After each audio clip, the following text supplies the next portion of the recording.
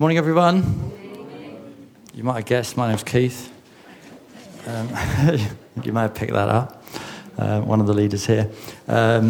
So I came up from Chichester this morning, and because my son and daughter-in-law and grandkids are down there, and on the way up there was a sign on the motorway that said free rescue. And it said, free recovery, actually. So it says, free recovery, wait for rescue. And, we don't want to wait, do we? There's free recovery is available, but actually we're impatient. We don't really want to wait for it. But what I want to set out today is to show you a bit of some of that recovery that happened. Last time I preached here a few weeks ago, I talked about the first part of Genesis. I won't ask you to put your hands up to who remembers it, all right? Because every time I do that, it's very embarrassing and nobody can remember it. But I spoke about the first part of Genesis, and I called it sort of chaos into order, and because that's what God did when He created the world. And I thought, I'll carry on from that with that theme, but actually it's a bit in reverse, because it's actually order into chaos. But which is the next few chapters in Genesis. So we're going to sort of unpack that a bit. But I thought it's a bit like The Hobbit, isn't it? Have you ever seen The Hobbit or read the book? Anyone done both? Yeah. Okay. Good. Oh, some have. That's good. Not just the films. Well done. It's always good to read the books. Some of that and The Lord of the Rings is one of the few books where the film sort of reflected what I thought it was in the book. Anyway, the subtitle of that is There and Back Again. And, I think God's in this journey that we're going to go on today, it's about going there and back again. So although sort of chaos came out of order, actually there's a route back. And I want to sort of focus on that route back. Because this is part of the series we've done about Jesus in the Old Testament. So it's looking at Jesus through Old Testament eyes.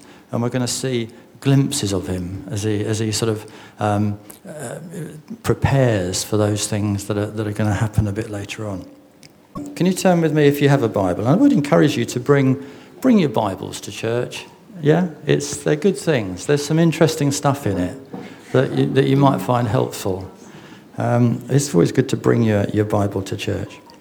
But I want to start with actually in Genesis chapter 2. Because there's a couple of things that happen there. And there's a few verses which will come up on the screen if you've forgotten your Bible. I'll be generous. If you forgot them, that's fine. And I just want to read a couple of passages from chapter 2. It says, "The Lord God made all kinds of trees grow out of the ground, trees that were pleasing to the eye and good for food. In the middle of the garden were the tree of life and the tree of the knowledge of good and evil. And then it says, the Lord God, a bit further on, it says, Lord, in verse 15, it says, and the Lord God took the man and put him in the Garden of Eden to work it and take care of it. Yeah, he had a job to do, as he was a steward. And the Lord God commanded the man, you are free to eat from any tree in the garden, but you must not eat from the tree of the knowledge of good and evil. For when you eat from it, you will surely die. And my immediate reaction to that was, well, that was a stupid thing to do, wasn't it? Put a tree that was going to kill him in it. But there's a tree of life and the tree of death. But I think there's lots of reasons for this. I mean, are they to eat daily from the tree of life? They were free to eat from the tree of life. And we are meant to be, we are created to be free to eat from the tree of life. But he also put in the tree of the knowledge of good and evil. And I think there's a couple of really important reasons for that. One is it's grace. That if we have the God that we need and that we want. Yeah, because we don't want a God who is disinterested in our situation, who is remote. And lots of people believe that about God, that he is remote and he is disinterested in what we do and who we are. But equally, we don't want a God who's controlling. You know, we don't want to be puppets to some dictator. We don't want it to be like North Korea or somewhere like that, where you have to do these things. And the other thing is that it's really important that love is a voluntary thing. And if love is a voluntary thing, and our love for God is a voluntary thing, then there have to be alternatives. There have to be choices that we can make. So it's absolutely a work of grace that if we want a God like this, there are going to be times when we have to make choices and we have to say, I'm not going to do that. I'm not going to do that. And it's not that God just says, don't do that. It's that there's really valid reasons for not doing that, because you will die. And the other important lesson I think that God's trying to give us is that there are boundaries. That boundaries are critical to this love experience that we have. There are boundaries. If you could imagine a cricket match without boundaries, it would be utterly pointless. Utterly pointless. You'd be running forever. It'd be like the Eton Wall game or something like that. It'd be chaotic. And these things put boundaries in.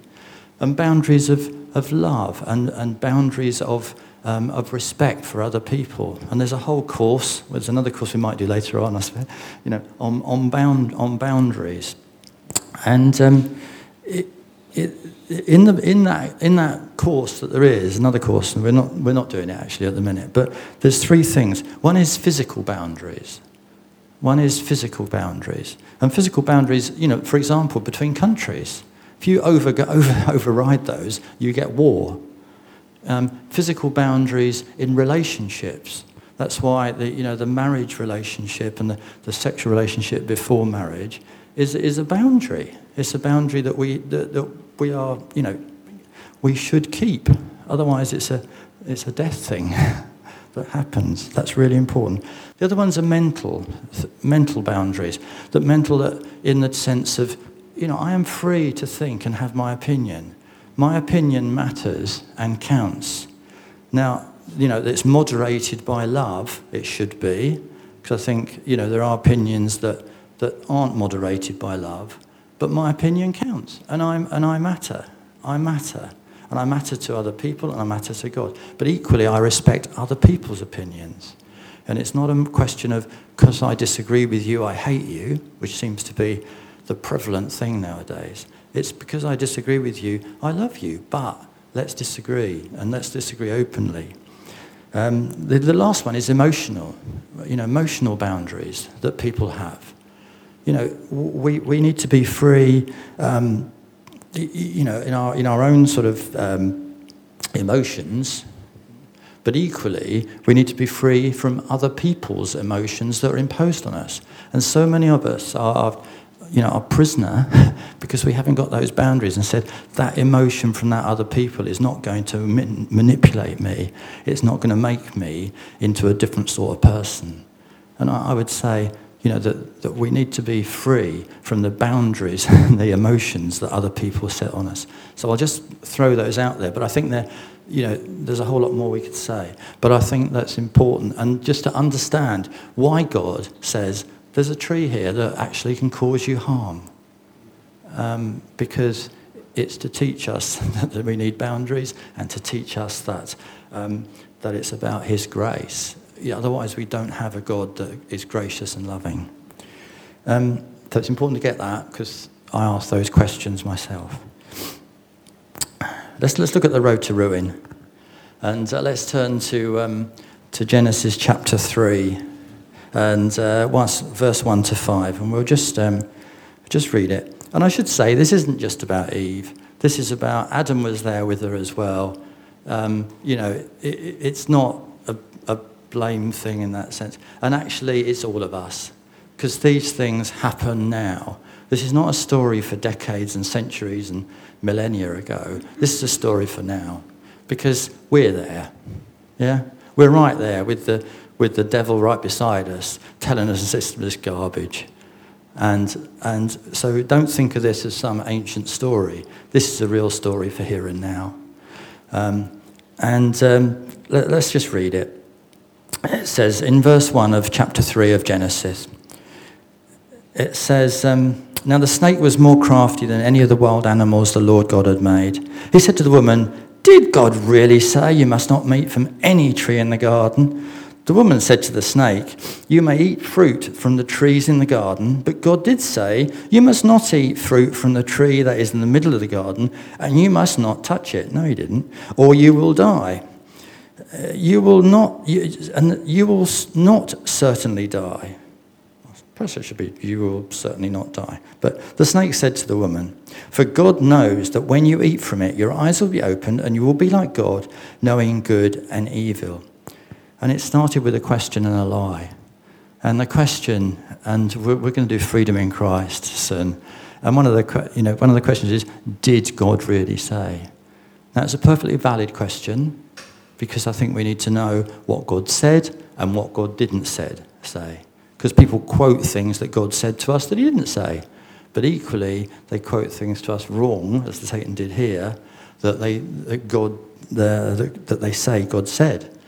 I mean, the classic one is love of money. Money is the root of all evil, and love of money is actually the root of all evil. It says so. It's misquoting, and the snake here, which is a representation of Satan. It says you can't eat from any tree in the garden. No, God didn't say you can't eat from any tree. In fact, he said you should eat from all the trees in the garden except this one.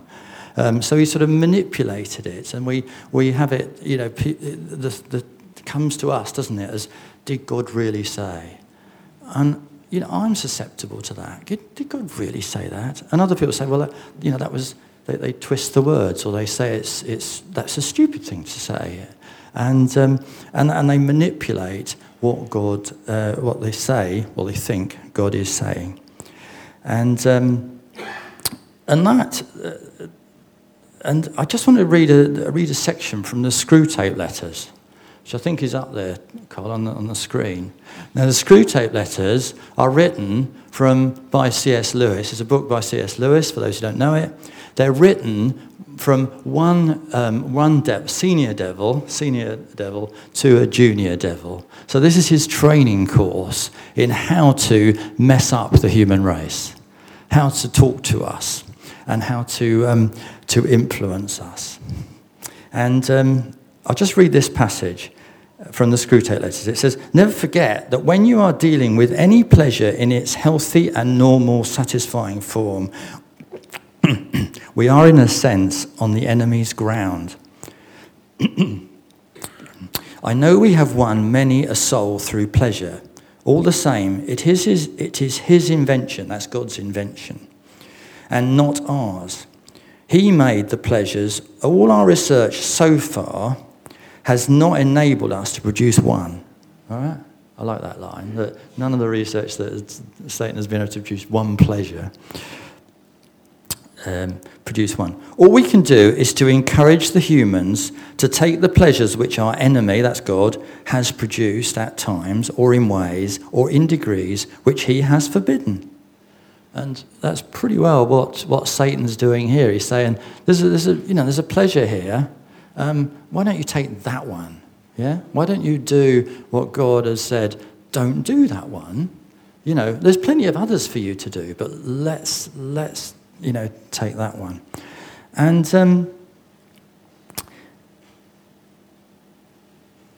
really, the people,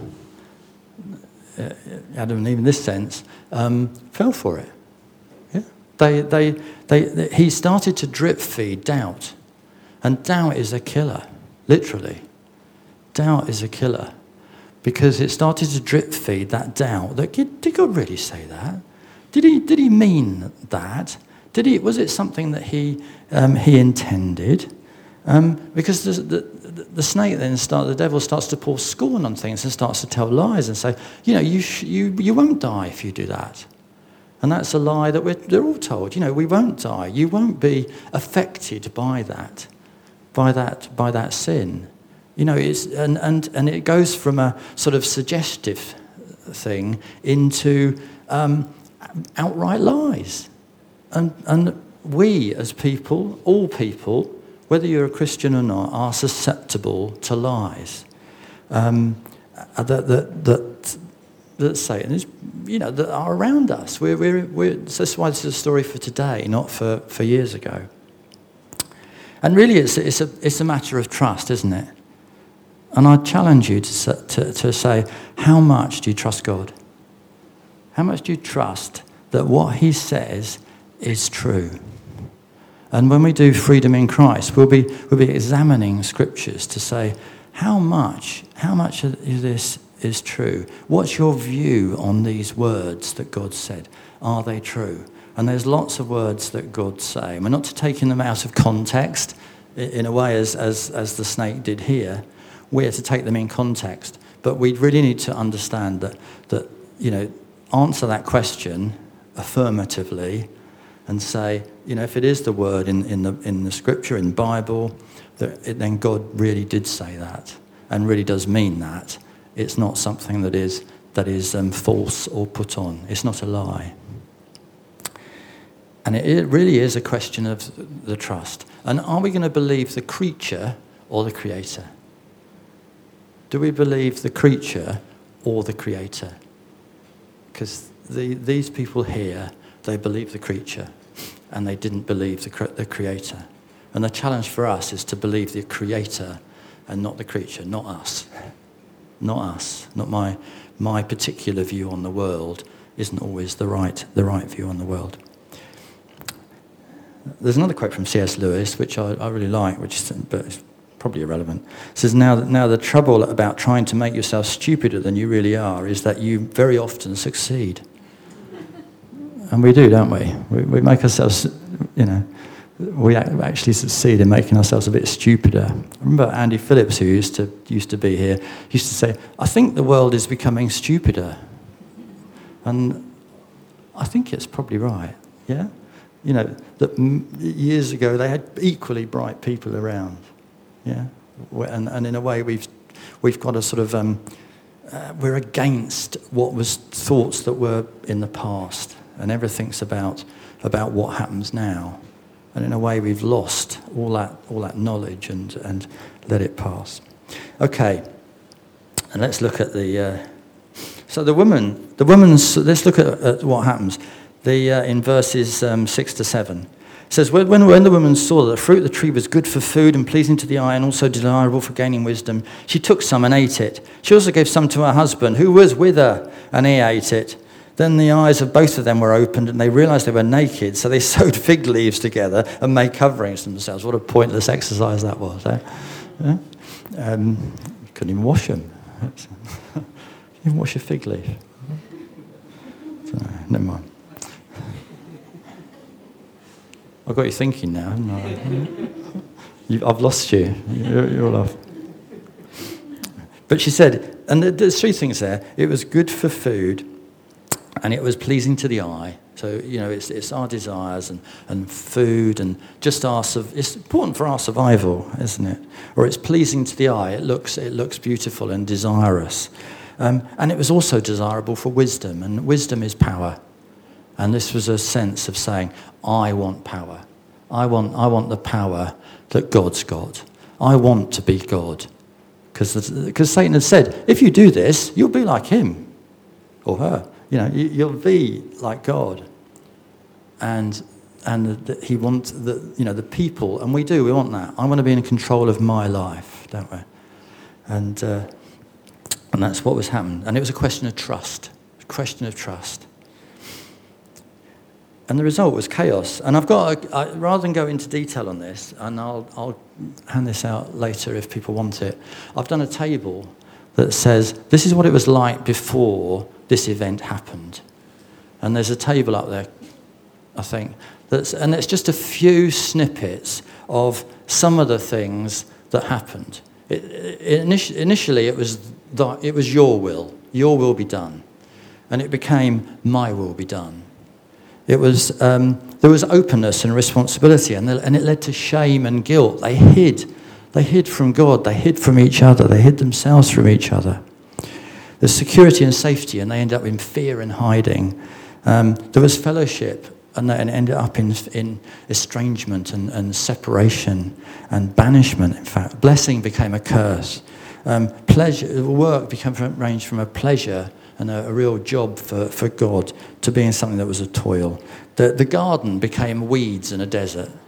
Where the complementarity between the sexes became a subordination, which is apparent in lots of areas. That's why we must fight it.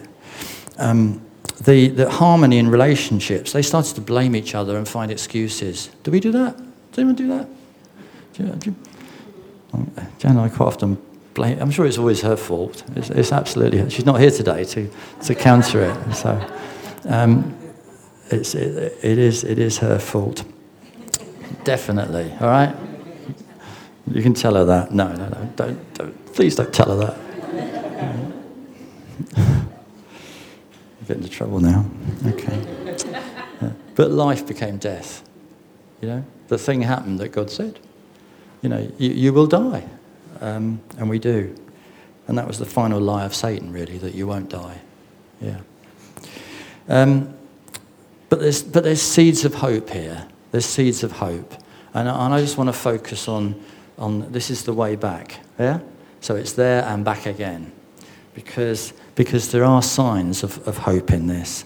And hope of redemption and restoration. And there are passages in Genesis 3. If you could just look at Genesis 3, verse 8 to 10. It says that the man and his wife heard the sound of the Lord God as he was walking in the garden in the cool of the day. And they hid from the Lord God among the trees of the garden. But the Lord God called to the man, "Where are you? Where are you?"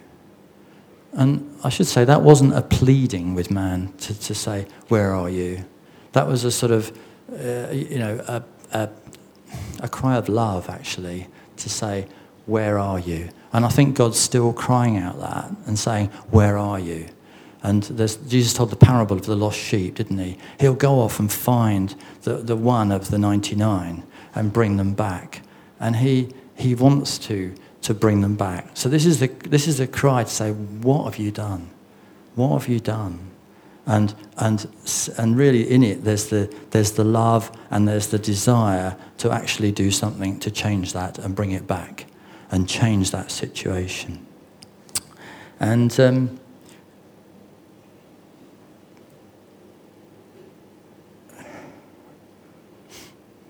the other thing that was there is in verse 15. Where he says to the snake, God says to the snake, "I will put enmity between you and the woman, and between your offspring and hers, and he will crush your head, and you will strike his heel." And the striking thing about that is that was a word said that he would become the woman's offspring, and quite often, normally, it would be the old AV word, I think, is seed of the man. It's normally the seed of the man, isn't it? Then the offspring are all measured through the male line. And this is measured through the woman's line. And there's a sort of inkling towards a virgin birth, and through a woman who would give birth to a son, to a man, who would actually destroy the work that the snake had started and put that into reverse. And there's three areas where I just want to point to this man who was the offspring of a woman, and that's Jesus in the New Testament. And there's three areas where I just want to show that he's reversing this tendency. He's reversing all those things that happened. So the first one is in Matthew, where which I don't think I've got the verses up here, Cole. Where Jesus is in the desert and he's tempted 3 times, and those 3 times are he's encouraged to look for food. It said, "Make these stones into bread." He's encouraged to seek wisdom and power. He's encouraged to look at the beautiful splendor around him, to look at those things. And what he did was to say no, was to confirm the words of God. And I've not got them all up there because it's quite a long passage. But he sort of, in a way, reversed that thing that happened to Eve. Those desires there were the ones he faced in the wilderness. So we've come from a garden into a wilderness. And in that wilderness, he defeated the enemy, and Satan left him. And it said it left him for a season. But he defeated the enemy in that desert place by answering those three questions again, but answering them in an affirmative way with "it is written." And it is written not as you intended it, but it's written as God intended it. So that was the first sort of battle that was won. It wasn't a total victory, it was the battle. The second battle that was won was in another garden.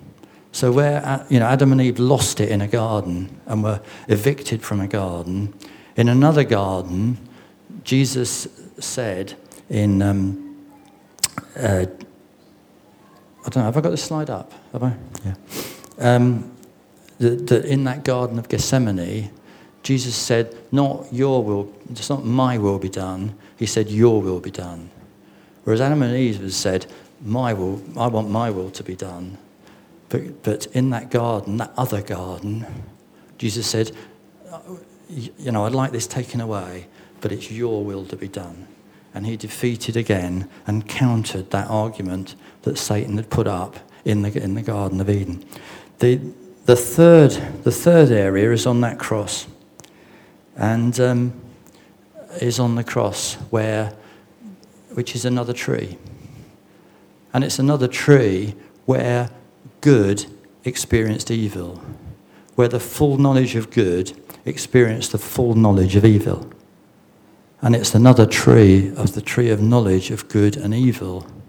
And it's a representation of that. So we're seeing signs, even at the beginning, of that need for another tree where good and evil met. And where this time, evil defeated the good. Sorry, I'll say it again. Where good defeated the evil. I got it right, haven't I? Yeah? But in Jesus, the victory was won at that tree. At that tree where good and evil met. All right? So those pictures are representations of Jesus in the New Testament. Those are the pictures, and where he reversed that tendency. And I've done another chart, which again you can have later, where really the woman's offspring, the great reversal takes place. So where those things that I mentioned earlier on are there's a whole range of scriptures, and you can look those up. I won't. I can make this available online if you want it, and to groups, where you can look those up and see he reversed that from my will to your will, from shame and guilt to no condemnation, to fear and hiding to no fear in love, in 1 John. And we are a chosen people and a special people and people of God. We're not estranged. There's the blessing and the cursing has become a blessing. There'll be no more cursing. There's work becomes with all your heart, something that you do with all your heart because it's for God. There's abundant fruit from what we do. There's from complementarity to subordination to back to, we're all one in Christ. Okay? And there's holiness and blamelessness, and in Jesus we have life. So, I've put those down because it would take each one of those as a sermon in its own right. But that great reversal happened. That great reversal happened because he defeated Satan in the desert, in the garden, on the tree. Okay. And we see in Revelation, there's the summation of it all, And I think there's a verse from Revelation there, just 22. Then I saw a new heaven and a new earth. For the first heaven and the first earth had passed away, and there was no longer any sea, no longer any chaos. I saw the holy city, the new Jerusalem, coming down out of heaven from God, prepared as a bride, beautifully dressed for her husband. And I heard a loud voice from the throne saying, not a loud voice, "Look, God's dwelling place is now among the people, and he will dwell with them. This will be his people, and God himself will be with them and be their God. He will wipe every tear from their eyes. There will be no more death, or mourning, or crying, or pain, for the old order of things has passed away." Amen. Okay? So that's, we're going, this is the biblical story. Yeah? This is the story that we're part of, that goes through. And I've got three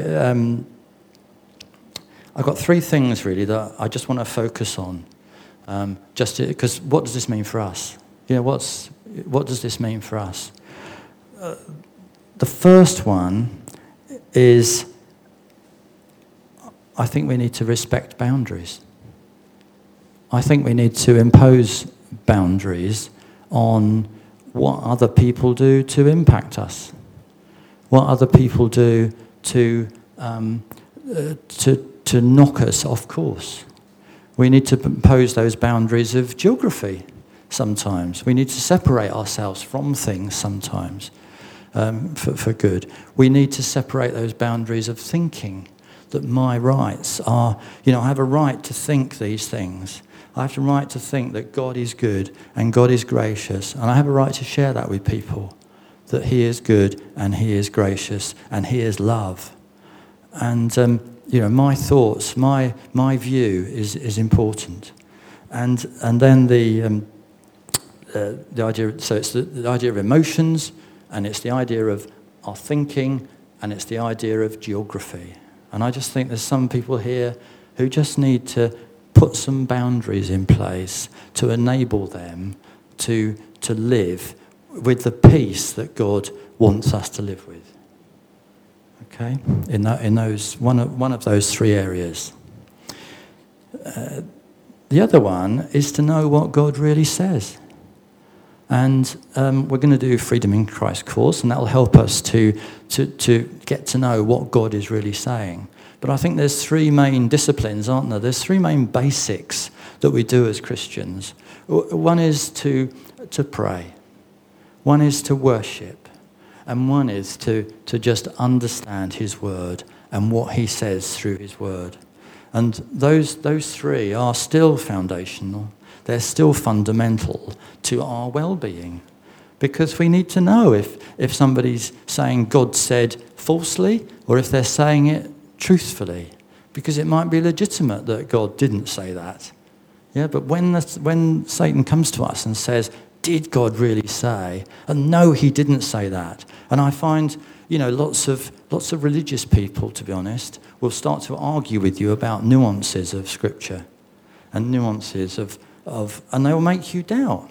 They'll make you, because they've taken one bit and they've focused on it, and they've made you think about it without seeing the whole context. And it is just so important that we are eaters of meat. It's so important that each of you is an eater of meat. And by that, I mean, I've got a granddaughter now who's 4 months, 5 months, I don't know, whatever. It's a few months old. But she just started on solid food, yeah? Well, it didn't look very solid to me, actually. But eventually she'll start to eat, more and more. And we need to be consumers of meat. I know it's not very PC, but I'm not any vegans here, sorry. But we need to be eating, we need to be eaters of meat. And that meat is the Word of God. And we need to be consumers of that in our own right. Yeah? You're feeding a bit off me today. Yeah, but I want you to just feed off yourself, because that word speaks to you. My experience, when I first became a Christian, 2 things happened to me. One was I stopped swearing, day one, and the other one was I just consumed the Bible. And the reason I love the Bible is just it blew my mind. It just blew away all my preconceptions. It was like a wind blowing through me.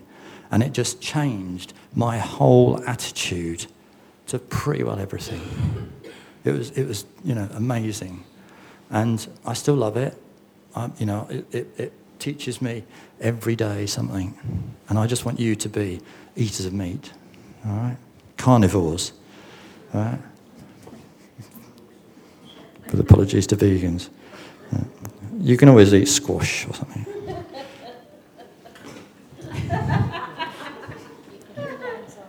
Oh, sorry. Oh, yeah. No, sorry. I do like squash. The final thing, I think, that we need to do is to know who we are in Christ, is to know that victory that he won. And so often we are dominated by I was going to say victory, but it's not, the loss that Satan did, that Satan created at the early phase. Yeah? We are dominated by our past. We are not dominated by our future. And our future, and our present actually, is that we are one with Christ. That we have taken on board the victory that he has won.